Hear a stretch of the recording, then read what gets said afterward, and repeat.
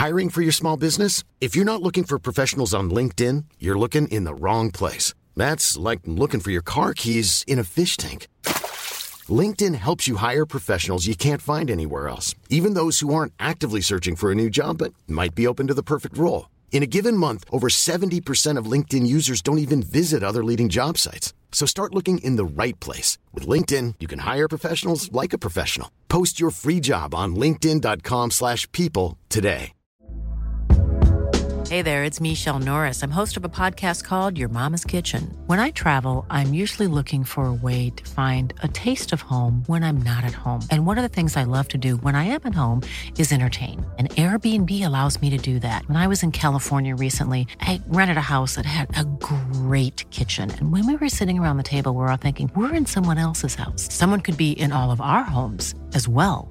If you have a home, but you're not always at home, you have an Airbnb. Your home might be worth more than you think.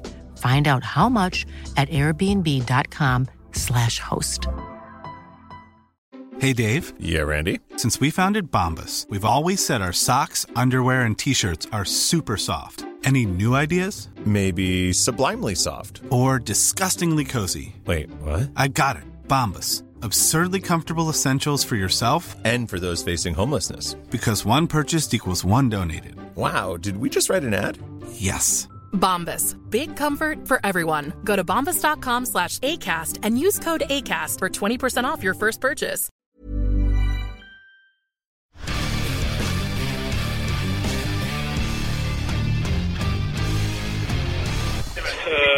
Vi blir ydmyke, og det resultat som er forferdelig I dag, så det vi skuffer alle som bryr seg om den klubben her, og vi ser at det er en lang vei opp. 3 serietap på rad, 3-11 I målforskjell vel. For å finne tilsvarende så må vi tilbake til 2005. Det 15 år siden. Jo, de tappte 3 på rad I 2012 også, men det var med målforskjellen her 3-11. Bent, André, Skammelsrud, hvor starter vi I dag? Nei, med å gratulere Brede. Jeg føler vi må begynne der, tror jeg. Altså, ja, nei, det triste tall, og det verste vet du, at nå begynner jo nesten å brenne litt under den 4. plassen nå. Vi må jo, jo sagt at 2020, vi ser frem mot 2021, men vi må jo berge Europa da, før vi ferdig. Så, nei, I går var vi rundspilt, synes jeg, av et Bodø-Glimt-lag som har jo vist dette her I hele år, så det jo ikke direkte overraskende. Jeg hadde håpet at Rosenborg skulle matche dem bedre, men full fortjent seier, og selv om 5-1 kan ses kanskje mye ut, så følte jeg liksom nesten hele kampen, spesielt etter 1-0, at de hadde full kontroll. Og så skal jeg selvsagt gratulere Brede, vi må jo det, med seriegull og alt, på grensen til uøfelig her, og starte med noe annet egentlig da. Men det jo en Rosenborg-podcast, så vi får litt unnskyldt, men hvor mange dager har du sett og svingt beger I nord nå? Nei, det ble I hvert fall for jeg jo skadet, har ikke vært med, men for de andre guttene så har det vært et par tette dager, ikke mot slutten av uka, men selvfølgelig rett etter kampen mot Godset, så var det ganske hardt kjørt, tror jeg. Men du et sånn småbarnsfar som har du roet ned? Nei, Bent, du må jo feire serien. Jeg rakk å få I hvert fall første gangen en kveld jeg også. Men du jo kav trønder innerst inne du også, fra oppe I Flatanger der, og nyoperert vel ikke på banen I går. Men hva tenker du om det som skjedde på Aspmyra I går da? Nei, som en Bent sier, jeg jo egentlig enig I at 5-1 synes jeg lyger litt. Jeg synes vi vinner, altså vi fikk kjent å vinne, men det kunne jo fort ha blitt sånn at Islamerskjø kunne jo satt 1-0, og da kampen helt annerledes, og I tillegg så har dere jo 3-4 ganske fete sjanser som dere ikke sett, og vi skårer jo på nesten alt, så klart ja, at ikke det var noe kanonprestasjon av Rosenborg, det tror jeg de fleste kan være enig I. Han jo diplomatisk I starten av podcasten her, Bent. Jo, men jeg jo trønder, så han skal hjem en gang. Han tør ikke han da. Men altså, for vi skal betale bare...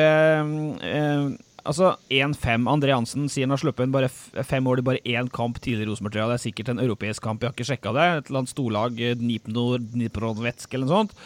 Men det her var jo et Bodø-Glimt uten Marius Lode, uten Brede Mo, uten Patrick Berg, og hvor Jens Petter Hauge erstattet av Rosenborg Junior og Solbakken. Var det her bunnpunktet i 2020? Ja, det jo som vært før i år.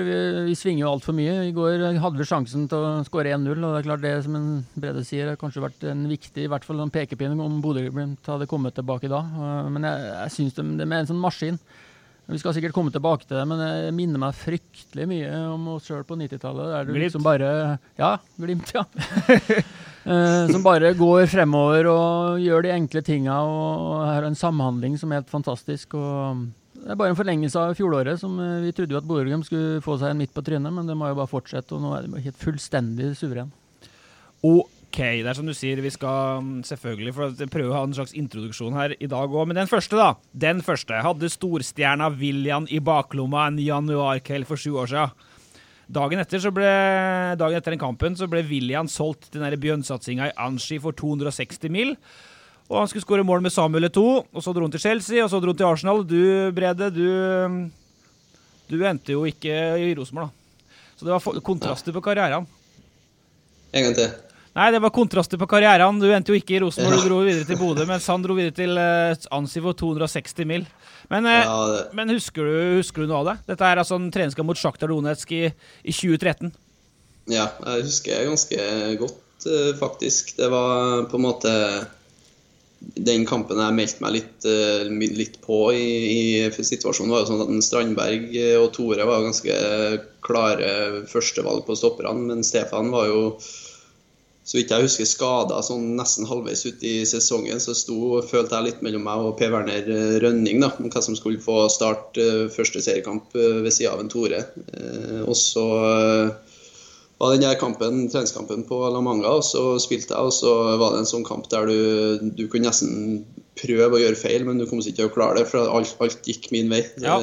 Alt av touch, alt av passninger satt, så det var en god opplevelse. Jeg husker det godt, ja, for da var jo store overskrifter i Adresseavisen dagen etterpå, tok deg med på terrassen der, og flotte bilder i sola der, og som sagt, Willian gikk jo til, han som du da parkerte, gikk jo til dere Annecy for 260 mil dagen etterpå, så det var bra. Så skal vi selvfølgelig spørre deg hvorfor i all verden det ikke gikk bra i Rosenborg etter hvert her, Brede, men du slo jo tilbake etter overgangen til Bodø, selv om du opererte for 3 uker siden, så har du vært ren bauta med Marius Lode baki der i år. Seriemester da på det som Bent mellom linjene kaller et tog, som da bare setter rekord etter rekord og bare går videre. Jeg ser gliset gå rundt på deg, Brede. Det er et jævla dumt spørsmål, men hvor moro er det å bli seriemester?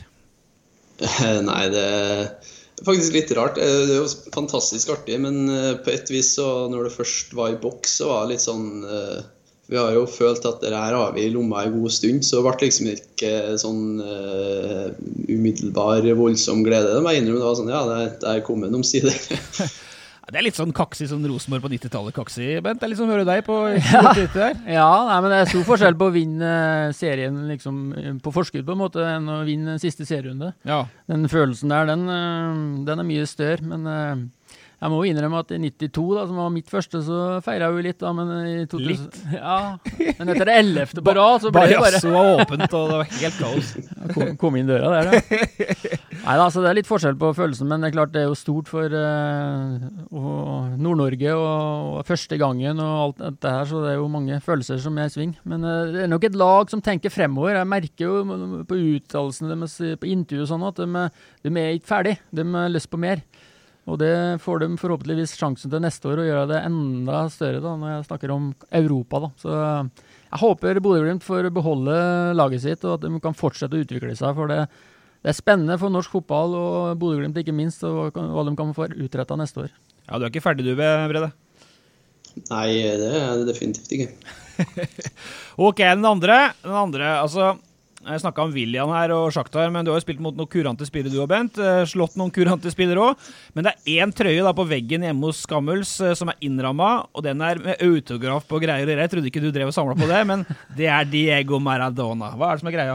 Ja, nei, jeg må innrømme når den beskjeden kom at han hadde gått bort, så ble jeg faktisk rørt. Ja. Det var litt spesielt, for det var liksom den store stjerna på min oppgang da, å se Maradona, og Jeg så også på den TV-serien og hvilket liv han har hatt, stakkars, sier jeg bare, hvordan han har blitt herja med. Men saken jo at når jeg sluttet som fotballspiller da, eller Åge sluttet meg, da var jeg både forbannet og diverse andre følelser og bestemte meg at jeg skulle ikke spille fotball mer. Jeg har faktisk ikke hatt en treningsøkt med fotball etter karrieren. Etter 2003? Nei, men jeg har valgt ut noen kamper, for jeg holdt meg i bra form med squash og diverse, så fysisk var jeg bra. Så jeg har spilt mot Liverpool, og jeg har spilt... Ja, da snakker vi Liverpool, litt veteraner, sånn. Ja, veteraner, ja. Og så har jeg spilt mot Maradona, da, mot Argentina. Ja. Så avsluttet jeg med minnekampen til Knut Torbjørn, som min siste kamp. Du vet å velge dine kamper her, da. Ja, jeg gjorde det. Men Maradona var litt spesielt da, å møte han personlig og spille mot den, selv om begge var ferdige med karrieren, og det var en sånn aura rundt den, og jeg husker at jeg og Kåre Ingebrigtsen, vi kjøpte oss Argentina-drakt før for å ha med ned, og etter kampen da, som vi tapt sånn 11-9 eller et eller annet sånt, så det var innendørskamp sånn på kunstgressen, var det ikke det? Sånn showkamp? Ja, i Oslo, ja. Og det var masse folk og bankett etterpå og sånn. Og ja, den skal vi komme tilbake til, kjenner jeg. Ja, ok. Da sto vi, husker jeg og Rekdal sto som sånne 12-åringer og ventet på å få autografen til Maradona. Ja. Og da hadde vi tross alt vært med på en del selv, men da følte jeg som en liten gutt også når jeg sto der og fikk den. Og den innrammet, og den jeg faktisk stolt av å ha. Og det et stort øyeblikk for meg også. Ja, men var dere jevngod på det, eller hvordan var dette der? Ja, da var han såpass korpulent at jeg faktisk nesten følte meg bedre enn Maradona akkurat da.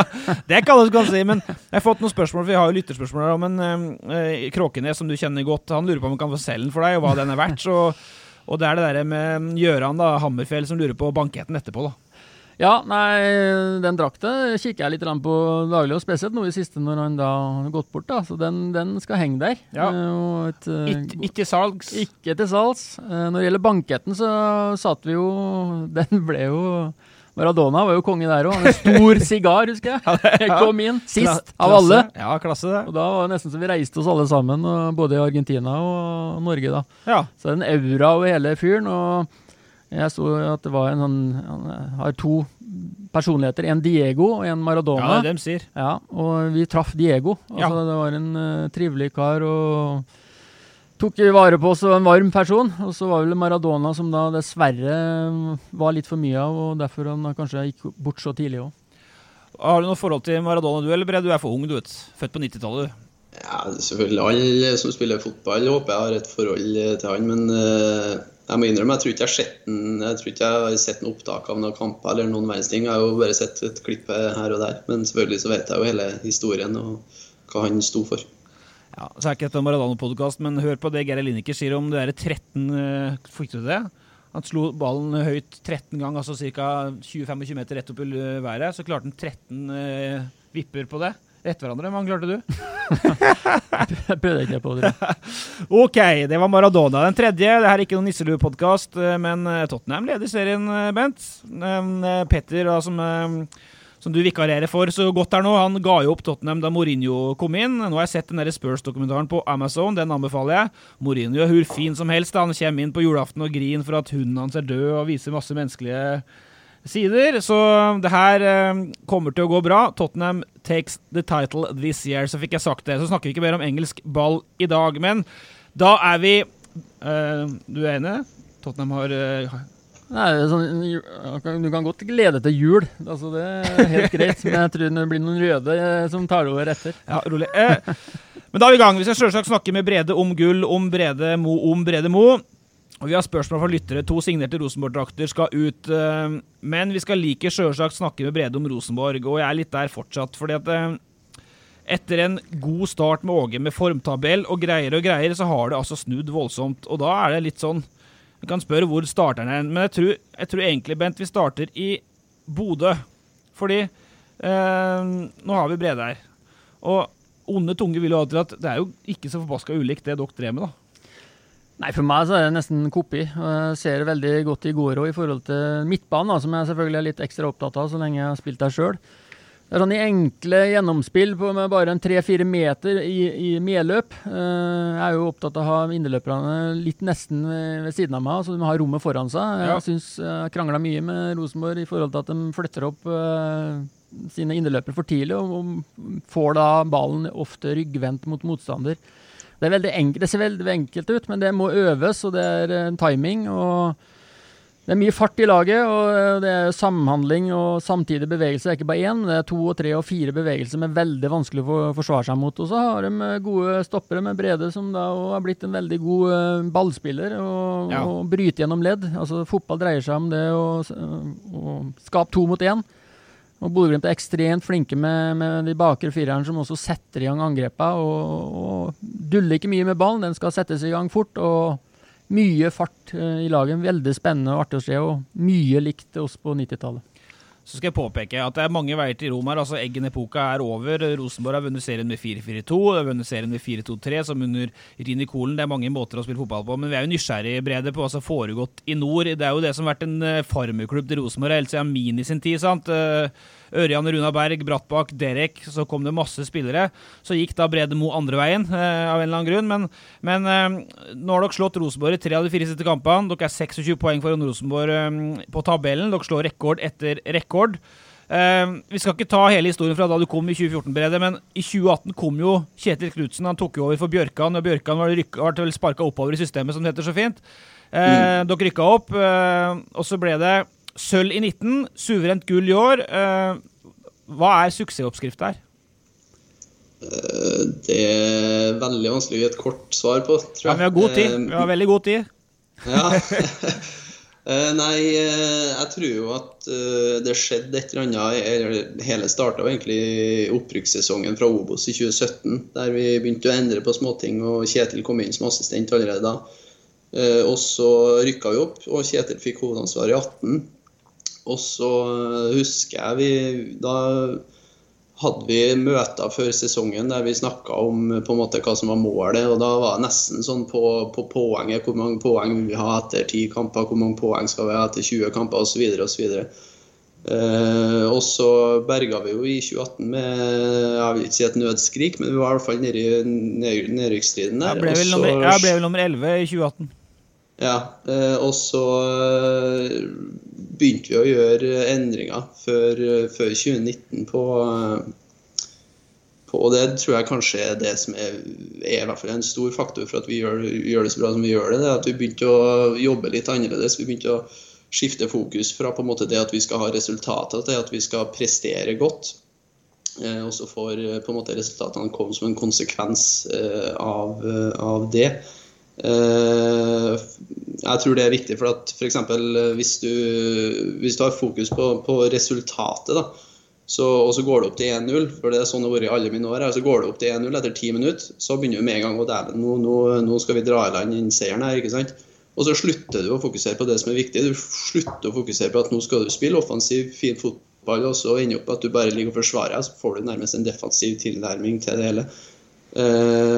Så det tror jeg viktig I tillegg til selvfølgelig klubben har jobbet ekstremt godt over I hvert fall de siste 3 årene. Det mye positivt som har skjedd oppe I Bodø og I Bodø/Glimt med trenerteamet og Kjetil I spissen selvfølgelig. Han by far den beste treneren jeg har hatt uten at jeg har hatt så voldsomt mange, men Hele klubben nå drar voldsomt bra I rett retning, og jeg tror jo at hvis du jobber godt og riktig over tid, så det uunngåelig at du får positive resultat. Men altså for å bryte det opp litt her da, Brede, litt I detaljer, så du snakker om grep og prestasjon I stedet for resultat og sånt, men hvilke grep da ble gjort på trening I gruppa, I garderoben, inn mot kamp? Og så, nå snakker jo Bent her om indreløpebevegelser, han jo helt ned på detaljnivå der. Hva det dere jobber med som gjør at dere veldig gjenkjennbare I kamp etter kamp etter kamp? Nei, Kjetil jo ekstremt tydelig på hva han krever av samme hvilken posisjon du spiller I på banen, så har du ganske tydelige arbeidsoppgaver som du vet du skal utføre, så som sagt, det her jo ting vi har jobbet med over lang tid, det der med spillestil, det ikke sånn vi har ikke sånn eksakte føringer, som for eksempel at hvis jeg har ballen, så har jeg 2-3 alternativ. Vi er ikke på det nivået, men vi har på en måte en rød tråd, da. Vi vet hva vi vil hele tiden, og så har vi, kaller det kunstnerisk frihet oppi det hele. Det ikke sånn at vi blir ikke holdt på å si satt i håndjern og bare kastet ut bær. Det litt vanskelig å forklare, som sagt. Jeg har sagt hele tiden at jeg følte at veien til oss har liksom vært litt til mens vi har gått. Ting har på en måte, oi, nå funket det, og så har vi på en måte jobbet videre med det, og så har vi, oi, nå funket det, og så har vi jobbet videre med det, og så har vi bare blitt bedre og bedre, tatt steg for steg. Men det jo en veldig tydelig 4-3-3, og for oss som da veldig opptatt av det, vi jo i den landsdelen vi i, så virker det som at det som du sier, at det ikke så faste oppgaver. Også, Bent veldig opptatt av mye fotball på trening mot 2 mål. Jeg vet ikke, det noe du kjenner deg igjen i? Han veldig opptatt av nettopp dette med, ja, du kan få si det selv, Bent, uten at jeg skal legge ordet i munnen på deg, men der du snakket om indreløpere, og snakket om at det alltid alternativer, og det skal gå fremover. Ja, også at det flere løp samtidig. Jeg ser jo når de får ballen, så har de ofte 2-3 alternativ da, på vei frem. Du kan velge som ballfører, altså det samhandlingen der. Da. Ja. Og da ser det veldig enkelt ut, men det jo over tid, som Brede sier. Altså, det ikke noe som over natta, det jobbes over tid, og så plutselig finner de flere nøkler, og så koden åpen, og så går ting av seg selv, uten man egentlig tenker over hva man gjør. Du ser det veldig godt når det fungerer i Bodø, og du kan se det igjen i hver eneste kamp. Da. Og så den mentale biten da, som i forhold til hvis du kommer under da, som Brede sier at før så var det sikkert sånn at herregud, nå taper sikkert den kampen. Ja. Mens nå det bare at nei, da skårer vi 2. Og det var akkurat den tanken vi hadde også, at når du i det drivet der, så frykter du ingenting. Altså, selv i Europa, om du kommer under, så skal du komme tilbake.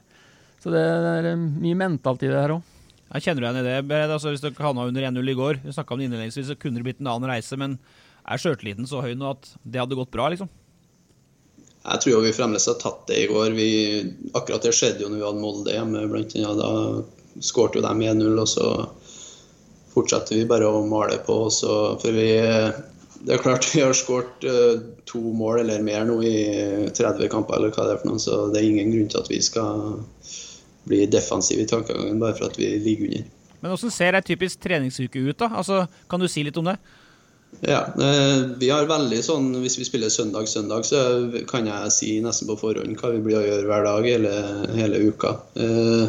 Vi har, som trenerapparatet kaller det, forskjellige dager. Da. Vi har en utholdenhetsdag, så vi en speed-dag, blant annet i løpet av uka, der vi jobber med forskjellige ting. Utholdenhetsdagen vil jo være storbandsspill.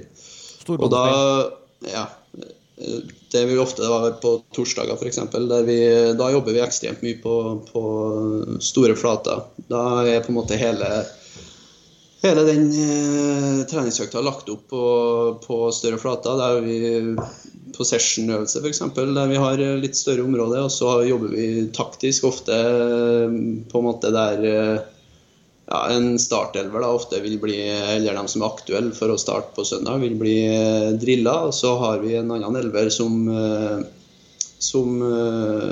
skal spille som motstanderne ofte, ja. Som vi skal møte. Og så jobber vi litt med det, og så avslutter vi med ja, alt fra 30 til 40-50 minutts spill på stor bane, Helmotell, for eksempel, og så har vi speed-dag, da jobber vi på mindre flater, da jobber vi 1 mot 1 og overtall, 2 mot 1, 3 mot 2 og så videre, og så spiller vi småbandsspill, 4 mot 4 for eksempel. Så da det som fokus, og det synes jeg trenerapparatet vårt ekstremt flink. De sier før hver økt hva de krever av oss, det det vi skal jobbe med i dag, det det som fokuset vårt i dag, og så tror jeg det hjelper oss spillerne til å levere på det vi faktisk skal levere på den treningsøkta. Hva med når det gjelder sånn rent taktisk trening? Da? Spiller dere 11 mot 0 for eksempel, og så jobber dere med mønster og jobber dere med drilling av bevegelse og sånne ting? Nei, det svært sjelden vi gjør. Vi kan ha sånn shadow-varianter der vi jobber 11 mot 11 eller 11 mot 7 eller hva det skal være, der vi får litt føringer på hvordan vi skal gjøre det. Som for eksempel hvis vi vet at det etterlater dem litt rom, og det må vi prøve å utnytte, så kan vi ta det i et litt roligere tempo, men stort sett så det bånd pinne hele det, altså, for det jo intensitet, det jo et ord som blir brukt veldig mye av Kjetil og trenerapparatet her, at alt vi gjør skal være intensitet, og det jo også en ting som de må jobbe inn over tid. Det der med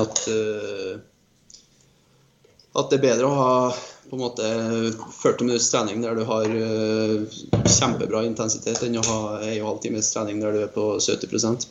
Og så har etter hvert spillerne som blitt mer og mer vant til å trene hardt. Så treningene nå da, sammenlignet med for 2 år siden, der en trening var kanskje i 40 minutter der vi spilte eller hadde storbanespill som fokus, var det kanskje 1 time og 20-30 nå, rett og slett for at veldig mange av dem som er bedre trent og tåler treninga bedre.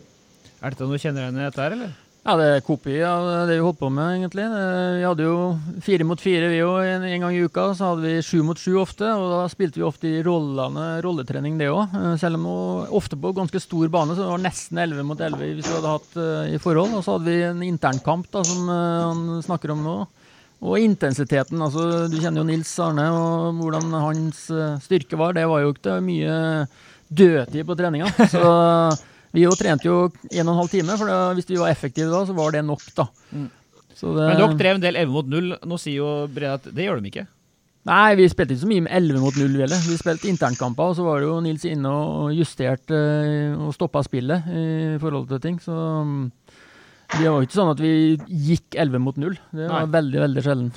Men ta oss litt kjapt gjennom prinsippene i 4-3 enn dere står da. Hva det som målet hver gang? Altså, nå har vi snakket om inderløpebevegelser her, men det litt mer intuitivt enn at det så veldig spikerallell da? Men ballen skal fremover, det ser i hvert fall slik ut. Ja, jeg synes vi har veldig tydelige oppgaver jevnt over, egentlig uansett. Som Bent sa i sted, det handler om å snakke mye om det å skape overtall og finne hvor kan vi skape overtallet, og det starter allerede bakfra. Det var der jeg og Marius og så han Isak og Høybråten i går også, de spiller jo akkurat like som jeg og Marius ville ha gjort hvis jeg og han har spilt. Så allerede bakfra så starter jeg med å lese hvor det rom, hvor kan vi skape overtall, og hvor det på en måte vi kan ta risiko. Fredrik Bjørkan på venstreback for eksempel ekstremt flink til å skape overtall på egen hånd, dra av kanten sin, og så plutselig så vi overtall. Så ja, bakfra da, det jo der jeg har størst fokus, så vi jobber ekstremt mye med det å utfordre bakfra, finne ut hvor det rom på back, rom inn på sentralt, kan vi slå rett opp på spiss og han legger igjen, kan vi tre rett opp på en innløper som kan rettvende seg, det rom bak, ikke sant? Det handler veldig mye om å lese hvor det plass, og det tror jeg går igjen over hele banen. Og så har vi blitt voldsomt flink til det, så vi spiller jo ofte mot lag sånn som Rosenborg, spesielt i starten av andre omgangen, var det vel i går, så blir Rosenborg lav, og det jobber vi også mye med, for vi vet at når lag kommer til Myra, så blir det mye spill mot etablert, og da har vi jobbet mye med mange forskjellige detaljer, selvfølgelig blant annet den måten back, kant og innerløper jobber på i lag, at hvis kanten bred, så er det ikke vits at backen bred, da kan han stå litt smalere, og så hvis innerløperen drar gjennom i bakrom, så kan backen vår gå inn og nærmest ta over rommet som innløperen forlot. Er det fly nå, eller? Ja, nå jeg fly. Du er ikke ferdig med F-16 nå? Det noen russere som skal jages bort på litt lenger nord, sikkert. Jeg live fra Skype, flybasen i Bodø. Det er ikke slutt det, men jeg bare fullfører resonemanget. Jeg må jo ta flypause, rett og slett. Ja. Jeg hører ikke så godt det faktisk. Det er første gangen, Bent. It's a first for everything. Vi hører det veldig godt. Ja, Nei, nå det borte. Nå flyet tatt av. Men du var på det med bekk som går smalt og kant som kant så bredt. Veldig tydelig avtale på sånne ting, da. Inderløpet, hvor han beveger seg. Hvis han drar av i bakrom, så skal ikke kanten gå i samme rom og sånne ting. Ja, det tydelig. Blant annet det noe vi har jobbet med. Også, det jo voldsomt mange detaljer, selvfølgelig. Men akkurat den måten backkant og innløpere har jobbet på, og det tror jeg en veldig viktig del av spillet vårt. Du ser nå bare på hvor bra godeste Philip Sinkernagel har gjort det i år til oss og JP før han dro til Milano. Så jeg tror den måten, den treeren vår da, på venstre back, venstre innløper, venstre kant og på høyre siden likens, måten de jobber på i lag, det tror jeg en liten nøkkel til oss da. Og så må jeg få lov til å si en ting, og det at Patrick Berg, nå var Skammelsrud, det var jo den samme rollen som han hadde i Rosenborg, og Patrick Berg for oss, nå gjorde Elias Hagen en bra jobb i går, men Patrick Berg for oss, det ekstremt viktig, altså, for det også en del av spillet vårt som viktig. Det at vi skal vinne en ballen og ha den intensiteten hele tiden. Og der Patrick ekstremt viktig for oss. Altså, måten han har ikke fått noe hyllest i år, spør du meg. Det har vært mye snakk om Junker og Philip og JP, men Patrick Berg, det for meg, han primus motor til oss når han spiller, synes jeg, på måten han så rolig og god han med ballen, og hvor mange ballgjenvinninger han har, det kan jeg tenke meg å sette tall på, for det tror jeg helt ekstremt. Det jeg enig i, at han har hatt en fantastisk sesong, og liker jo selvfølgelig hvordan han spiller. Han dekker store rom, og så snakket du litt om det med risiko. Det jo litt sånn at så lenge man spiller ballen fremover, så tar man jo en liten risiko, for da vil du alltid være bak ballen selv. Det jo når laget står og spiller på tvers, og til og med bakover, som vi har sett et eksempel på 2 kamper på rad nå, der vi gjøres feil fra midtbanen vår. Det da risikoen så det... Og så snakker han også med det med lag i laget. Det også jeg har vært opptatt av at høyre back, høyre inneløper og høyre kant et lite lag i laget. Altså, de må ta avtaler, de må se på hverandre. Så de på en måte får fram godfoten i hverandre, da, så de ikke gjør hverandre dårligere. Og det jo også Bodø/Glimt fantastisk flinke til å skje det hele tiden. For fotball ferskvare, det nye situasjoner hvert eneste tiendedel sekund, og da det nye ting som må tenkes. Og da, så lenge du har gode sjakkspillere, da, som man nevner i en sentral midtbane her, så funker det bra. Det musikk i ørene til Bent der da, dra fra Patrick Berger, han får jo frysninger her. Det var ikke helt bra der. Har det ikke gått av. Men før vi går på Rosenborg, Brede, kan du ikke bare si kjapt, altså vi har diskutert disse midtstopperne i Rosenborg, og rollen deres i 2-3 år nå, om at de kanskje tar med seg ballen for lite fram, i hvert fall slik som du ønsker det, Bent? Ja, jeg mener Brede må ta litt æren for det som skjer her nå, og de bak, for jeg mener at de de viktigste igangsetterne på laget, altså de viktigste angrepsspillerne. Jeg snur jo ofte det på hodet, at jeg mener de 3 foran de viktigste forsvarsspillerne, så Brede og gjengen bak de viktigste setterne til angrepsspillet, og de hurtige ballbehandlere og presise, og det de som på en måte da starter det. Da. Så all ære til Brede også. Men hva det du har fått beskjed om å gjøre da? Altså, du jo blitt en spillende stopper, jeg vet ikke om du var det i Trondheim, eller om du var det på Steinkjer, men du har i hvert fall blitt det. Ja, jeg har kanskje det. Nei, så klart det som jeg sa tidligere, vi jobber mye med det å skape overtall, og ekstremt mye fra midtstopperposisjonen med det der at tar du rommet foran deg, og på en måte spissen spilt av, så skal du ta det rommet uansett. Da skal du gå rett og slett? Da skal du gå rett og slett? Ja, ofte. Så selvfølgelig, det finnes alltid unntak, men det veldig, veldig ofte så vil du få beskjed om at nå skal du angripe rommet med ballen og prøve å skape overtall på en eller annen måte. Og det tror jeg jo, akkurat som Benzi, det tror jeg veldig viktig for at når vi gjør det, så vil ofte motstanderen ende lavt. Det uunngåelig, for at sånn som Rosenborg i går da, som nesten spiller mann med sin treer og vår treer på midten, så hvem som skal ta midtstopperne vår da, når Islamovic ikke akkurat jobber ræva seg på topp der, så med en gang stopperne vår begynner å ta med ball da, så skaper det trøbbel, det uunngåelig. Og så bare sitte her, for vi skal snakke om Rosenborg nå, men vi bare sitte her det, for kollega Løvfalli var jo i Bodø og besøkte klubben og skrev en 4-sidersgreie i adressa på lørdagen, den var interessant, og en detalj som jeg la merke til, og det var det der at i en spillsekvens, så hver gang ballen ute av linja, så begynner han keepertrener Jonas Kolstad rope nedtelling fra 5, og hvis ikke spillet settes i gang i løpet av 5 sekunder, så mister laget ballen. Det et sånn typisk detalj for å holde trøkket oppe da. Ja, det jo igjen da vi tilbake til det her med intensitet. ofte når vi spiller nå, så vi så bra at det motstanderen som trenger en pause, og ikke oss. Så vi ser ikke noen grunn til å gi motstanderen den pausen ved å bruke 20 sekunder på et innkast, hvis vi kan bruke 1 sekund på det. Men ser du det i kamp, eller? Ja. Vi har fokus på det. Vi skal sette i gang kjapt hvis vi kan, både på kast og frispark og alt mulig rart, for at da har vi intensitet i det vi gjør, og så lenge vi har press på motstander, så det ingen vits i å gi dem noe pause. Du nikker, Skammel? Ja, nei, det var akkurat samme som vi holdt på med Nils også, som vi tok jo ofte korte frispark, altså vi brukte kanskje en sekund på når motstanderen var litt trodde at nå tok det noen sekunder før vi var i gang, så overrumplet dem, og det å provosere frem tempo i kampen, og når du godt trent i tillegg, så vil du få fordeler da, om ikke i første 10 minuttene, så får du det fra 70 og utover.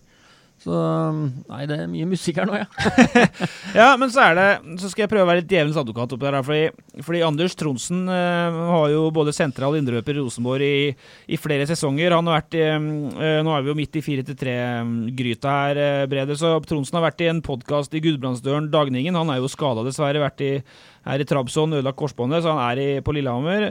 Han sier jo det at, i den podcasten at Nils Arne har gjort en kjempejobb, all ære til han. Bodø/Glimt spiller 4-3 også, men de spiller ikke i nærheten av Rosenborgs 90-talls 4-3, hevder Tronsen. Det så langt unna Eggens 4-3 som du kommer.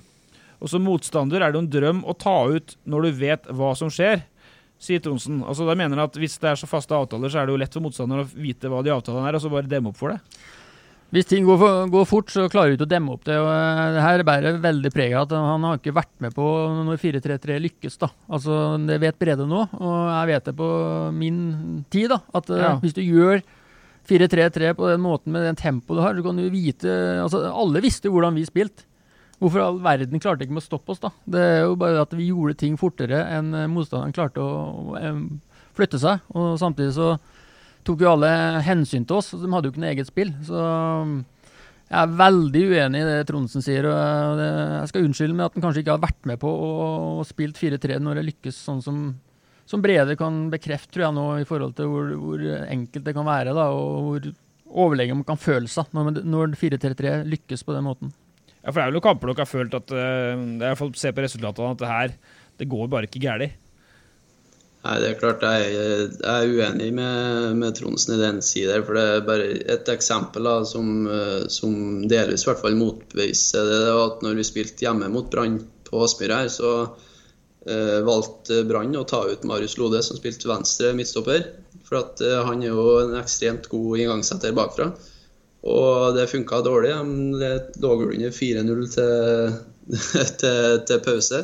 Og så spiller vi mot Brann på Brann stadion, så gjør de motsatt, så prøver de å ta ut meg og lar Marius få ballen, og så går det gærlig da. Ikke sant? Så at så lenge, når vi har så mange strenger å spille på som vi har da, så i tillegg når vi blitt så gode på å gjøre det vi gjør, så det ikke bare å ta oss ut, ass. Han begynner å bli kaksig da. Enkel mann fra Flatanger sitter her og begynner å bli kaksig her. Nei, men det den følelsen du får når du spiller på den måten, og du føler deg så overlegen i forhold til de tingene, så det ikke å være kaksig det er bare en følelse han har når ting fungerer, og det et sånn maskineri som bare du skrur på en knapp, og til og med når Bodø/Glimt har dårlige dager da, for det har de noen ganger imellom, så vinner de på grunn av det at systemet og spillerne vet rollene sine så godt, så de 1-1-kampene de spilte i fjor, de vinner dem 2-3-4-1 nå, bare på grunn av det.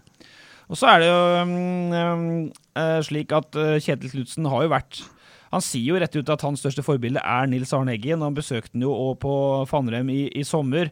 Det noe mye Eggen-prat i hverdagen, og så det her som det Eggen-spøkelse, det lever jo beste velgående for å bruke det begrepet da, men det jo positivt ment, men det mye Eggen i Knudsen, altså, hva kan du si om det? Det ikke noe mye, det nevnes ikke noe mye, men selvfølgelig jeg overbevist om at han har hentet inspirasjon fra Eggen, det tror jeg nok, men det ikke noe sånn som nevnes eller skinner gjennom. Kjetil vil jeg tro også henter noe inspirasjon. Han snakker mye om han er jo Liverpool-mann, dessverre, må jeg si, så han snakker jo litt om Liverpool. Nei, da Brede, nå må du slutte. Måten de spiller på, sånn, så gode trenere henter vel inspirasjon fra andre gode trenere, vil jeg tro. Så skal vi gå litt videre, for Glimt møter et Rosenborg I går som har vært gjennom 2,5 vanvittige år. Jeg vet ikke om vi skal se det I perspektivet, men det har vært skifter av trenere, det har vært rettssak, Horneland fikk det ikke til. Hardere trening, mer direkte 4-3 enn de tidligere, tilbake til Trond Henriksen som kjører en mer Rosenborgsk klassisk 4-3. Tilbake nå til Hareide, Ringreven som har trent Rosenborg før, trent Danmark, masse meritter, alt det der. Han opptatt av detaljer, tester sykende spillere, drone på trening, tenker mye 2021. Og vi tror vel at det blir bedre. Ja, det må vi jo tro på. Altså, enn det har vært de siste 3 kampene. Ja. Nei, vi snakker jo hele tiden om at vi har liksom Norges beste stall. Altså, fotball ferskvare. Altså, Rosenborg beste stallen nå, det Bodø Glimt som har. Ja. Så vi må ikke dulle oss inn I det og tro at vi har kjøpt hjem noen gamle proffer og tro at vi liksom skal snu det bare på grunn av det. Altså, Rosenborg sliter med samhandlinger, og jeg synes de sliter også faktisk med innstillinger. For det jeg så I går etter hvert I andre omgang, det folk som spiller på fremtiden sin, ja. Som står igjen og ikke gjør jobben sin, og det kjempeskuffende. Og hvis du tror det at Rosenborg så overlegen at de ikke må gjøre den grunnjobben, det gjør Bodø Glimt hver gang I kampene. Du ser dem løpe mye for hverandre. Det noe som må ligge I bånd, og hvis jeg skal ta I ordentlig pisk I dag, så det den delen der av spillet som jeg mest skuffet over.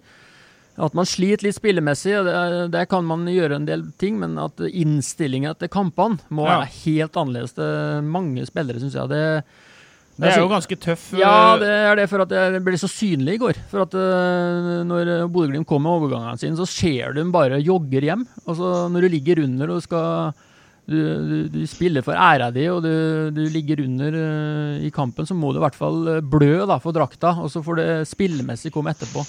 Så ja, jeg ble ordentlig lei meg og forbannet I går, rett og slett, når jeg så spesielt I andre gangen, der man da skal komme tilbake og liksom på en måte prøve da, å ta igjen Bodø Glimt, og så henger de igjen og later som liksom det tabeltopp og leder med 10 poeng. Det skuffet meg, og det en sånn gulkortsvariant fra meg, det skuffet meg.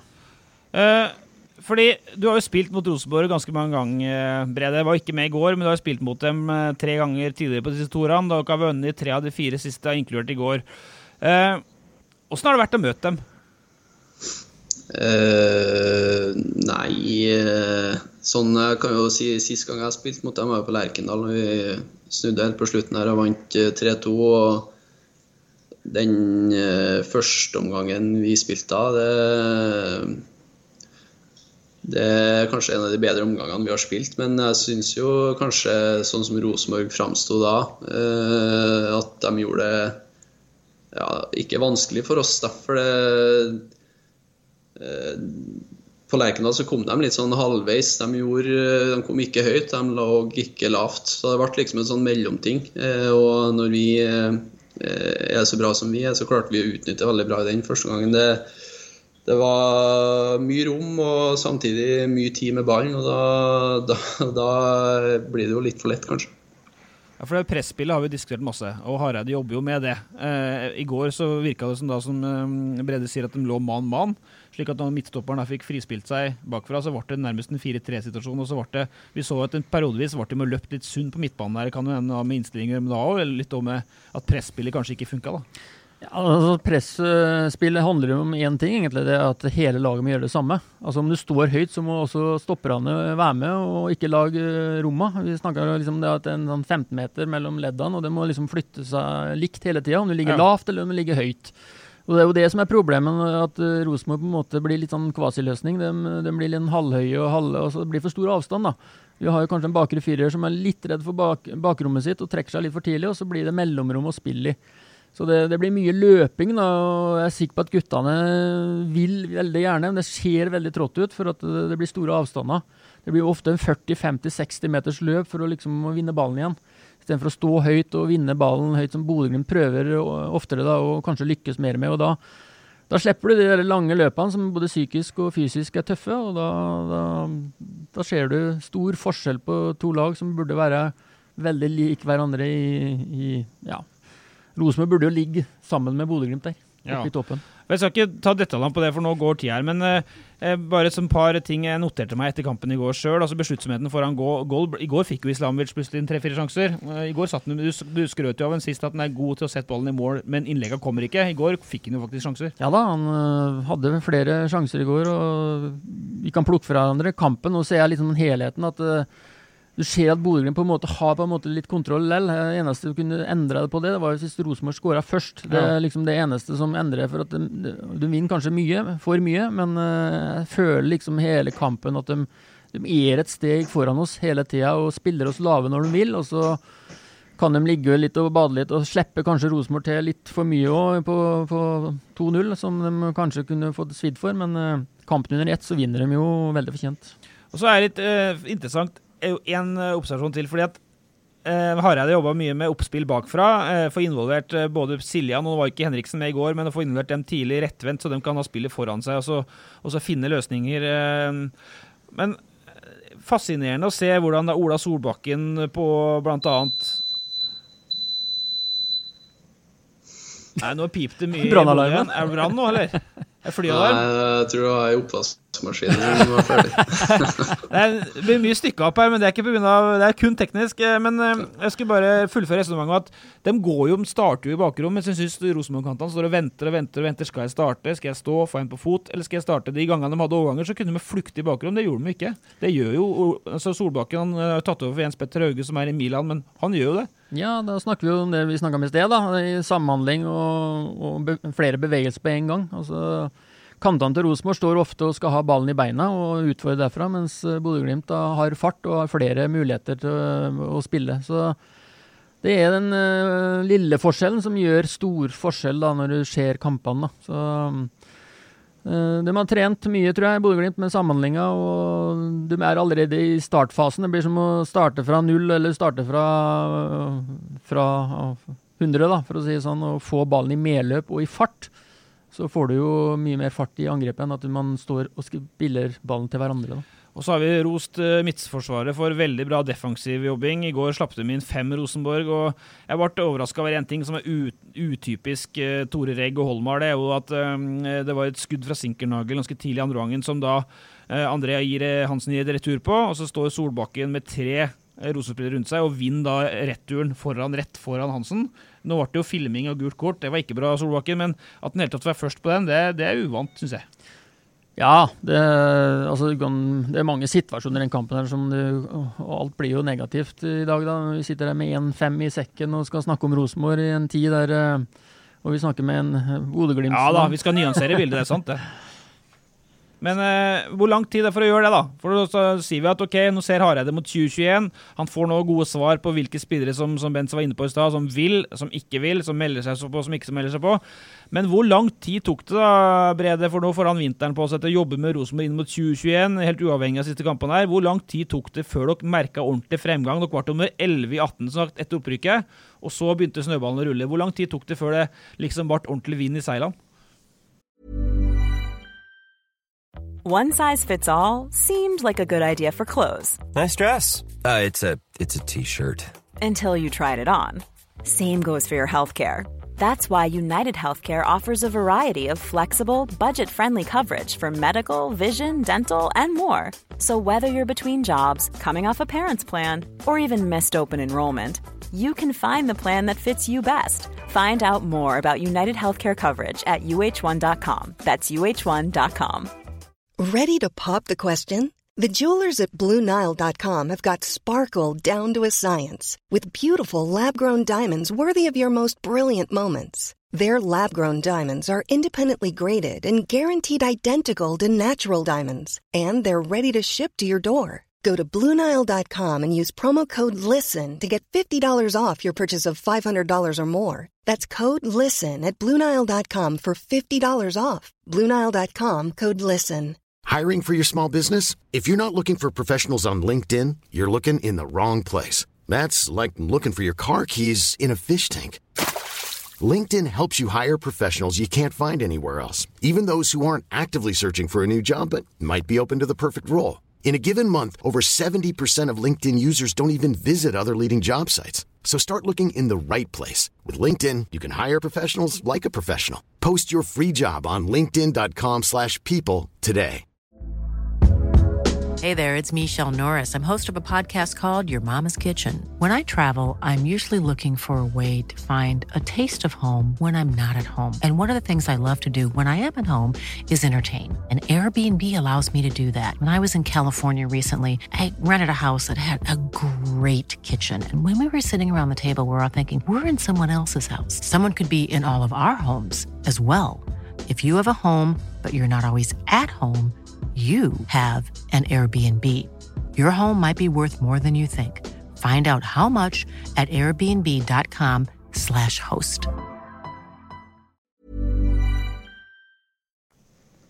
Nei, det merket vi ganske fort I 2019 egentlig, helt fra starten av oppkjøringen her, så vi vant vel nesten så å si alt av treningskamper, og vi vant med ganske voldsomme siffer også, allerede I oppkjøringen I 2019, og det var da ting på en måte plutselig bare hadde falt på plass. Vi gjorde noen små endringer, vi fikk inn noen nye spillere, og vi endret litt måten vi jobbet på og så ting på, og så sa det bare klikk, rett og slett. Altså. Jeg husker jeg sa etter 2018, jeg husker ikke hvem jeg sa, det var en eller annen journalist som spurte meg om sesongen, så sa jeg at jeg følte jeg vi var, selv om vi ender såpass langt ned som vi gjorde, så føler jeg vi bare en detalj eller to unna å være et lag som kan hevde oss opp I toppen. Og det var de detaljene kanskje som falt på plass I 2019. Men det jo gode nyheter for Hareide, hvis det altså for Rosenborg-fansen. Altså hvis den først finner koden, knekk koden, så kan det gå fort. Absolutt. På en dag som dette her så det vanskelig å se veldig positivt på det. Men, ja, men det så ferskvare fotball at det kan snus fryktelig fort. Så når vi sitter her, men vi må jo kommentere det vi ser nå. Jo, men samhandling tar tid å få en, sier du. Det ikke snudd over natta, men nå sier jo Brede at når det først begynner å sitte, så går det ganske fort. Ja, det det. Hvis du har kloke fotballspillere, og de hører etter hva de skal gjøre, og villige til å blø for hverandre, det også en del av tingene da, at man må jobbe for hverandre, ikke bare se seg selv I et speil, men man må også dra med seg resten av gjengen. Så det flere punkter som må stemme for at den samhandlingen skal gå. Så jeg jo Bodø-Glimt I vinter, så jeg husker jeg sa til en Ørjan, jeg var oppe I Abrahallen, så dere mot Rosenborg, tatt vel 1-0. Så tenkte jeg, mye bra med Bodø-Glimt, men det tok jo fryktelig sjanse bakfra, for det var det nye som skjedde nå da, med 5-meteren bakfra, og dere spilte på dere brudd, så tenkte jeg at, sa jeg til Ørjan, ja, det her kan jo gå ordentlig gærent hvis det skal fortsette sånn, men jeg må bare svelge meg og si at den koden det knekt, og det ikke mye feil dere gjør bakfra. Har du kommentar til det? Nei, det husker godt det selv, så, men jeg tror at selvfølgelig vi vil spille på oss noen brudd og slippe inn noen mål på grunn av at vi skal ta risiko bakfra, men jeg tror vi får mer igjen enn vi taper på det, det tror jeg. Ok, men det Mo sier I hvert fall at når først koden knekkes, sånn som du gjorde for så vidt for Kåre fra vinteren 14 til 15 nå, så kan det gå fort, så det de gode nyhetene for Hareide. Det 26 poeng opp til Mo, de poengene må jo tas igjen på et vis. Ja da. Altså, det mye poeng. Ja, det fine, vet du, det at du starter på 0 poeng igjen når vi starter. Så Floskland lever I beste velgående. Vi hadde jo med oss Mikke Dorsin I forrige uke, og han leverte helt strålende I podcasten. Det ble en snakkis etter forrige podcast. Ta oss og hør på det her. Samtidigt så mener jeg fortfarande at vi en sånn alltså Rosenborg har fortfarande ändå någonting över sig som gör att vi blir väldigt intressanta. Jag tror att det lättare för spelare och vi ser att Zinkernagel hade presterat en sån säsong som han hade gjort I år och varit I Rosenborg. Ja. Så hade det varit helt andra klubbar som hade varit ute efter han än det kanske är nu. Det tror jag, det är nästan säker på. För att det handlar om att prestera här vet talangscouter och spader eller från andra klubbar, de vet att det är något helt annat att prestera I Rosenborg än det är I Bodø-Glimt. Det är något helt annat och det vet de om ute I stora vida världen. Ja, for her åpner altså Mikke opp om Zinkernagel-interessen. Det har dansken nå bekreftet til oss etter kampen I går. Så mente Dorsin da at det noe annet å prestere I Rosenborg enn I andre norske klubber, og at scouter og klubber vet det, og det gjør at det vil være mer attraktivt for eksempel Zinkernagel å levere I Rosenborg med tanke på å komme seg videre til større klubber I utlandet enn I Bodø-Glimt. Her fyrte de seg opp I Bodø, både kommentatoren I Avisa Nordland og sportssjef Frode Thomassen dro på stortrommet etterpå, mente Dorsin gikk litt over streken, men har Mikke et poeng? Ja, han har sikkert et poeng, men det kommer jo helt feil ut, for at fotball er så ferskvare, og ikke sant? Og hvis du topplag da, og ligger i toppen, så ja, Rosenborg har nok et større navn enn Bodø/Glimt, foreløpig. Ja.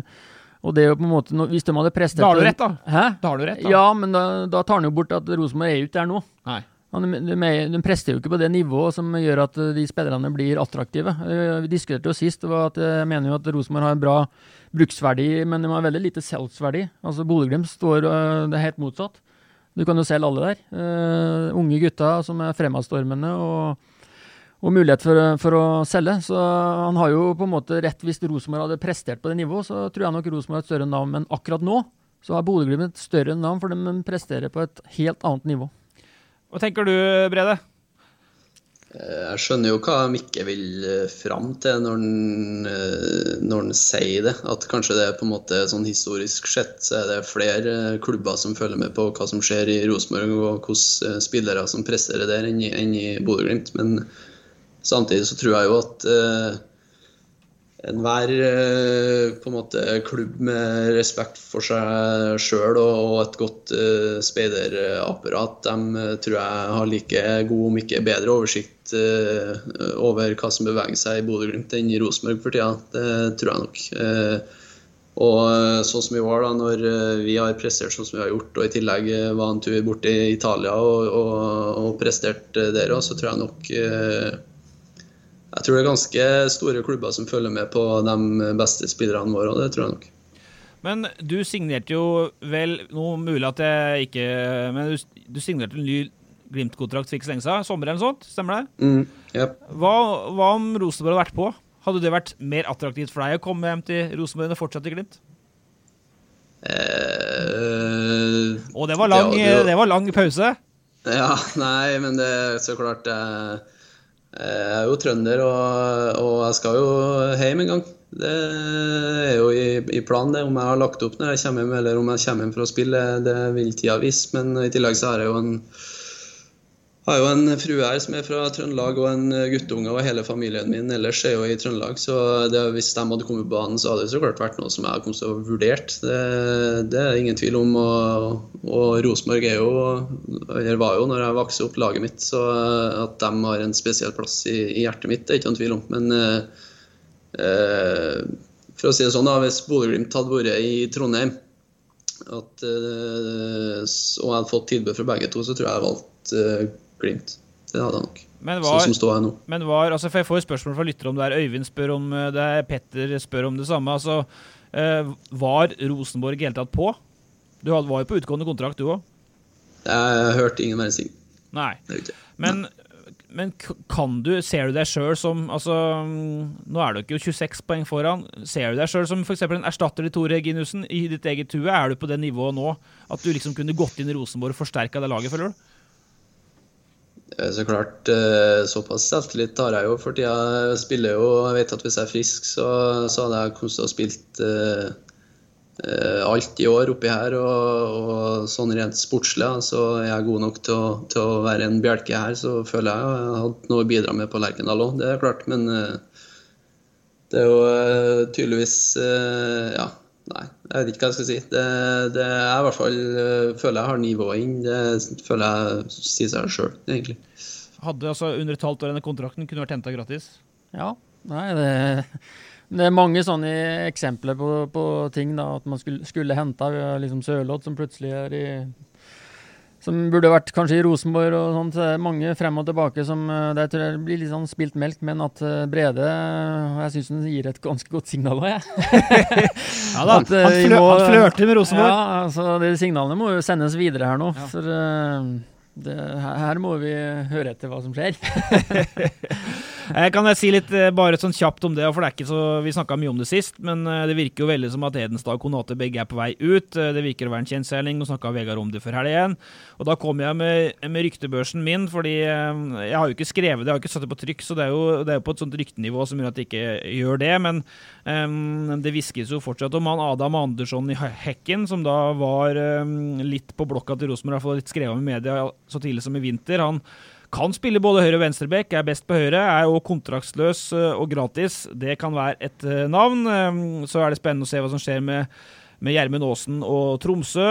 Nå har vi en sak ute på han Vecchia fra Sirius som plutselig dukket opp på fredagen. Kantspiller fra Sirius som har dunket 12 goller i Allsvenskan. Der virker det å være litt overdrevet det som Expressen har skrevet, men det er dyre spillere.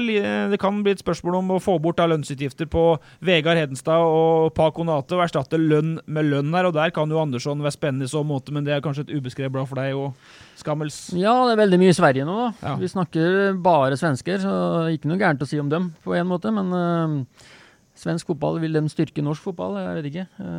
For meg så er det jo kanskje likhetstegn da, så sier ikke at det er feil, og det er jo navn som kanskje ikke alle vil ha, for det synes jeg kanskje har vært litt et problem til Rosenborg i mange år, at man henter de spillerne som har lykkes i andre, og ikke kanskje tenkt på rolle mer enn person da, og jeg er mer motsatt, og finne personen som skal passe inn i en viss spillestil da, og utvikle spillet videre utifra det.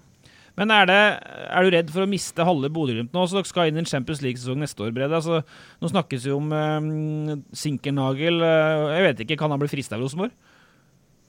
Helt ærlig, nå har jeg ikke snakket med han om det overhodet, men jeg tror ikke det. Jeg tror han... Nei, men det tror jeg ikke. Sånn som han har prestert nå på utgående kontrakt, så tror jeg han sikter høyere enn det. Han hadde jo tilbud fra en Champions League-klubb nå i sommer som det ikke ble noe av, så jeg tror nok han, jeg skal aldri si aldri, men det vil overraske meg litt. Men er du redd for å miste halve laget nå, eller vil folk være med på det Champions League-kvalik, prøve 1 år til? Nei, jeg tror jo Filip mest sannsynlig er jo allerede dratt, og vi blir sikkert å miste et par til, det vil jeg tro. Vi har alltid sted vært litt rundt Fredrik, vet jeg. Patrick er helt sikkert aktuell for mange klubber, og Lode det samme, vil jeg tro. Junker. Så det som en Ben sa, vi hadde kunnet ha solgt hele laget hvis vi bare ville. Men jeg tror nok det aller fleste tror jeg er ganske gira på å bli.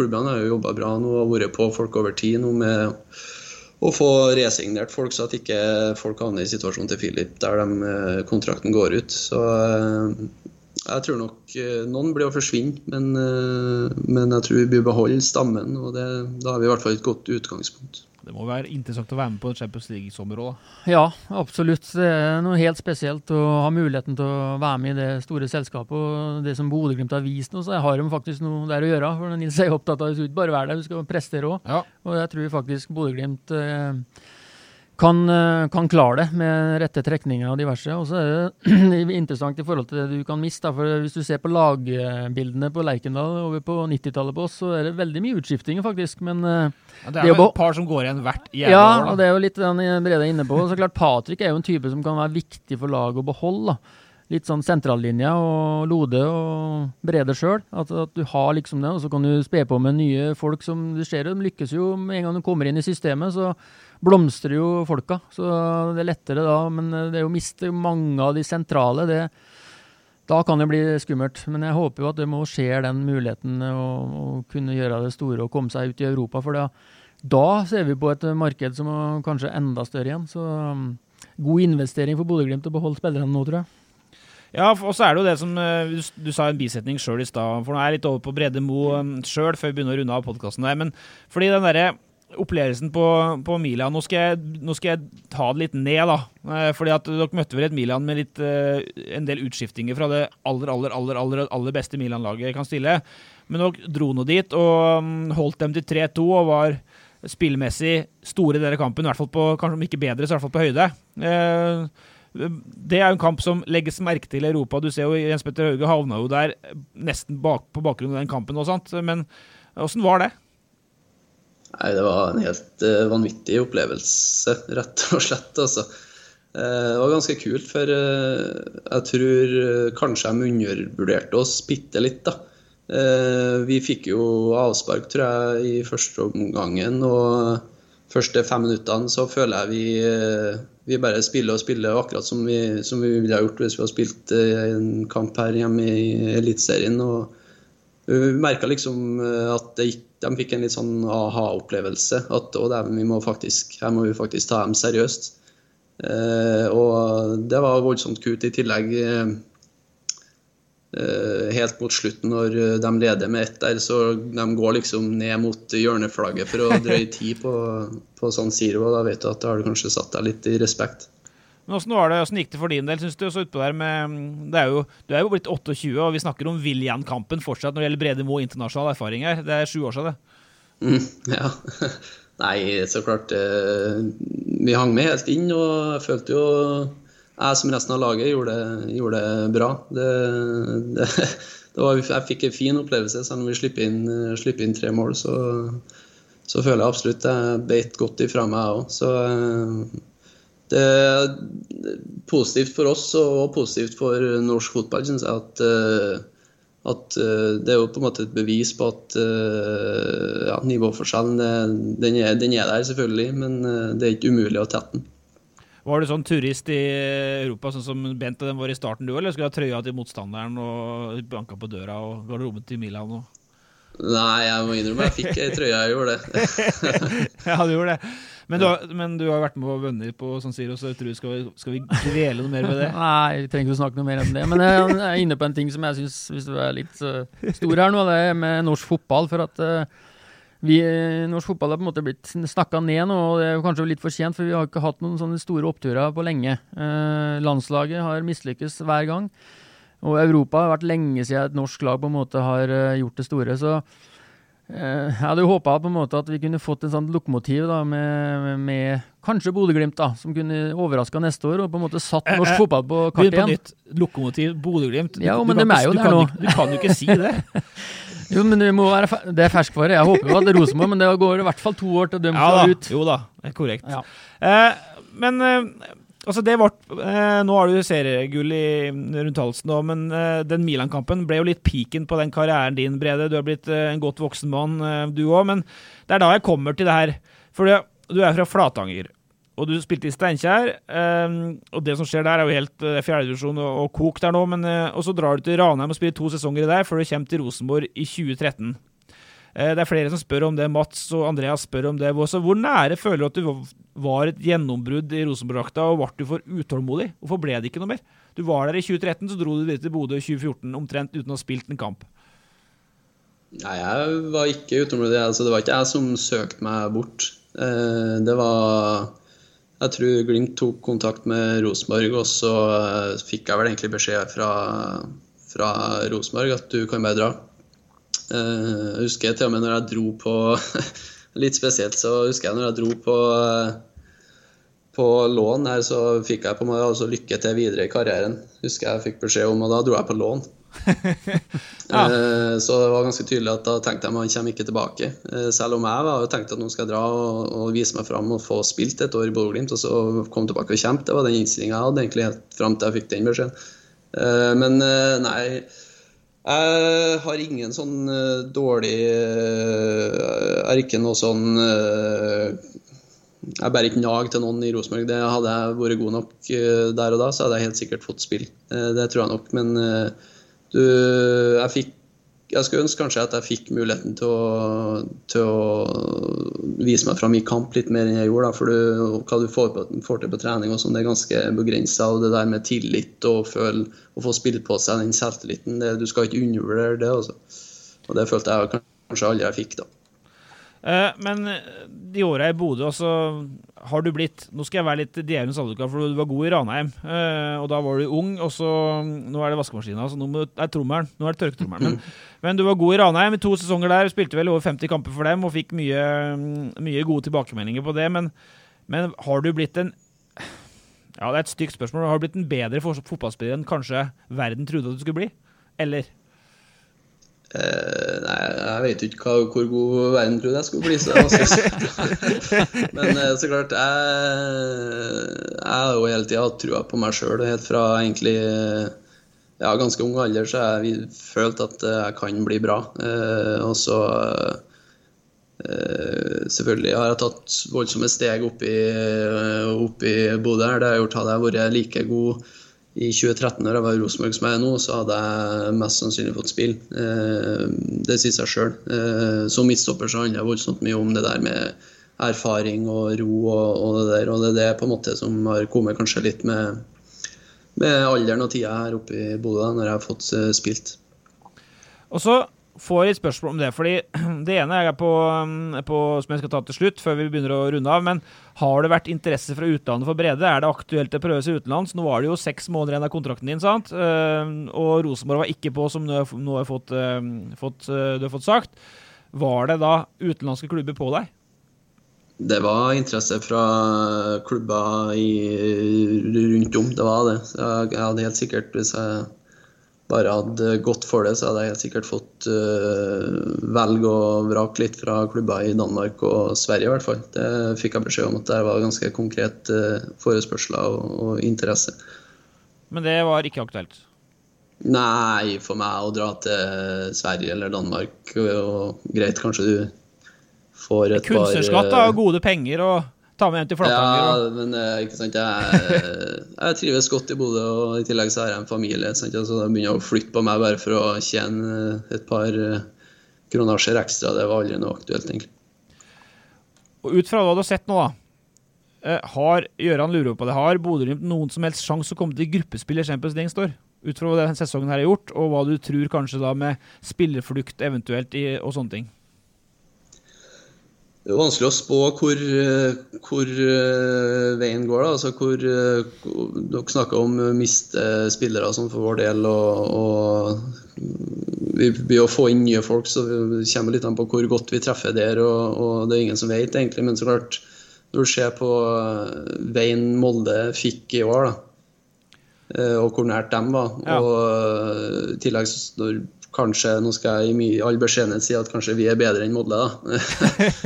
så hvem vet, hvis vi hadde fått samme veien som Molde, kanskje vi hadde klart det. Så det kommer litt an på trekninger, og det kommer litt an på forskjellige ting, men at altså Åsmund Bjørkan her, for ikke lenge siden uttalte seg jo en eller annen plass at målet vårt at vi skal komme til gruppespillet, og det fullt mulig. Det klart, du kan ryke I første kvalikrunde, men det skjer det, så skjer det. Vi kan ikke gå inn med noen sånn defensiv holdning. Vi går inn med nesa først, og så går vi for gull. Ja, du vil at det skal bli en ny lokomotiv, så da må du gå inn da. Ja, nei, jeg vil jo at Rosenborg skal være lokomotivet, men det faktisk Bodø Glimt som har den sjansen akkurat nå, det neste år, og jeg jo enig I det han sier, at trekningen har selvfølgelig litt å si, men de har vist over tid og har et såpass høyt toppnivå, så hvis de spiller opp sitt beste, og så tror jeg faktisk de har sjans til å komme inn I gruppespillet I Champions League, som en av de 2-3 ofte da, som de små, for at det jo mange store klubber her, og kanskje enda verre å komme seg inn nå, men de skal kvalifisere seg mot hverandre, så det alltid kommer det en 2-3 lag, og hvorfor ikke Bodø Glimt neste år? Det hadde vært, jeg synes det har vært artig da, I forhold til lille Bodø Glimt I Champions League. Spørsmålet å få spille på Aspmyra da. Han må på Lerkendal da. Det blir spennende. Det blir en interessant diskusjon for å få nok publikum hvis koronaen går over. Men det betyr det at vi ikke rakk å snakke om, for vi skal ta 2 ord om Ranheim, for at det går litt under radaren, Bent, men de har bare 1 seier på 10 siste nå, og de har rotet bort den der direkte opprykkssjansen. Vi for snille med Ranheim? Altså, vi registrerer resultatet, så går vi nå bare videre. Tappte for Tromsø I helga igjen. Ja, nei, det synes jeg litt skummelt for Ranheim sin del, at vi ikke bryr oss noe mer om dem på en måte. Det blir litt sånn, når resultatene over tid har vært såpass dårlige nå, så har det liksom vært den kvalikplassen som har vært der hele tiden. Jeg hadde håpet og trodd etter den åpningen at de skulle ta steget opp igjen tidlig, men de får jo sjansen nå med kvalik da. Følger du med Ranheim? Du har jo tross alt 50 kamper der. Jeg følger med Ranheim, jeg gjør det. I tillegg så har jo Alexander Fosnes og Ole Solbakken kommet opp hit fra Ranheim, så vi sitter og hver gang Ranheim har spilt kamp, så sitter vi og snakker om hva som beveger seg nede I fjæra der. Ja, så ikke det noe fotsal-podcast, men vi nevner Utleieras Champions League-møte på lørdagen. Det eneste utenlandske laget da, som på besøk I Trondheim nå for jul, tror vi. Jeg har ikke sjekket håndball og basket og sånt, men de da koronanei fra alt. Nederlendiske Hovo Kubo vant 11-0. Ja, det kommer ut noen flere utenlandske lag hit da, skjønner jeg. Men Kai får jo veldig god spørsmål som trener for Utleira. Kai Bardal, jeg vet ikke om du rakk å spille med neste ikke har lagt opp han da? Jeg tror ikke jeg har spilt med han, nei. Men ny sjanse for Kai, og så det da siste spørsmålet denne uka her. Carl Ivar Høstland lurer på om du aktuell for en retur til Flatanger. Han da trener for Flatanger. Jeg har ikke sjekket divisjonen en gang, jeg. Nei, de er i femte, tror jeg. Jeg er litt usikker. Karl Ivar, han vet jeg jo godt av. Han vil ha deg hjem. Hæ? Han vil ha deg hjem. Ja, det skjønner jeg godt, men skal vel litt til, tror jeg. Ok, Brede Mo, tusen takk for innføringa i Bodø-Glimt-fotballen. Bent, du nikker du, det var ganske likt Rosenborg tross alt der. Jeg synes det var veldig artig å høre, og jeg må nevne at de til og med driver med mental trening. Ja. Jeg må reklamere litt for det jeg driver med selv også, med de stolene jeg har. Og inn der finnes det 24 typer mental trening for Olympiatoppen. Og det er det Bodø-Glimt driver med. Ja. Det er litt glemt i toppfotballen, og andre idretter driver mye med mental trening, men Bodø-Glimt gjør det, og henter marginer. Det blir siste ord den uka her. Skammelsrud er tilbake neste uke. Brede Mo, tusen hjertelig takk for besøket på Skype-linje fra nord.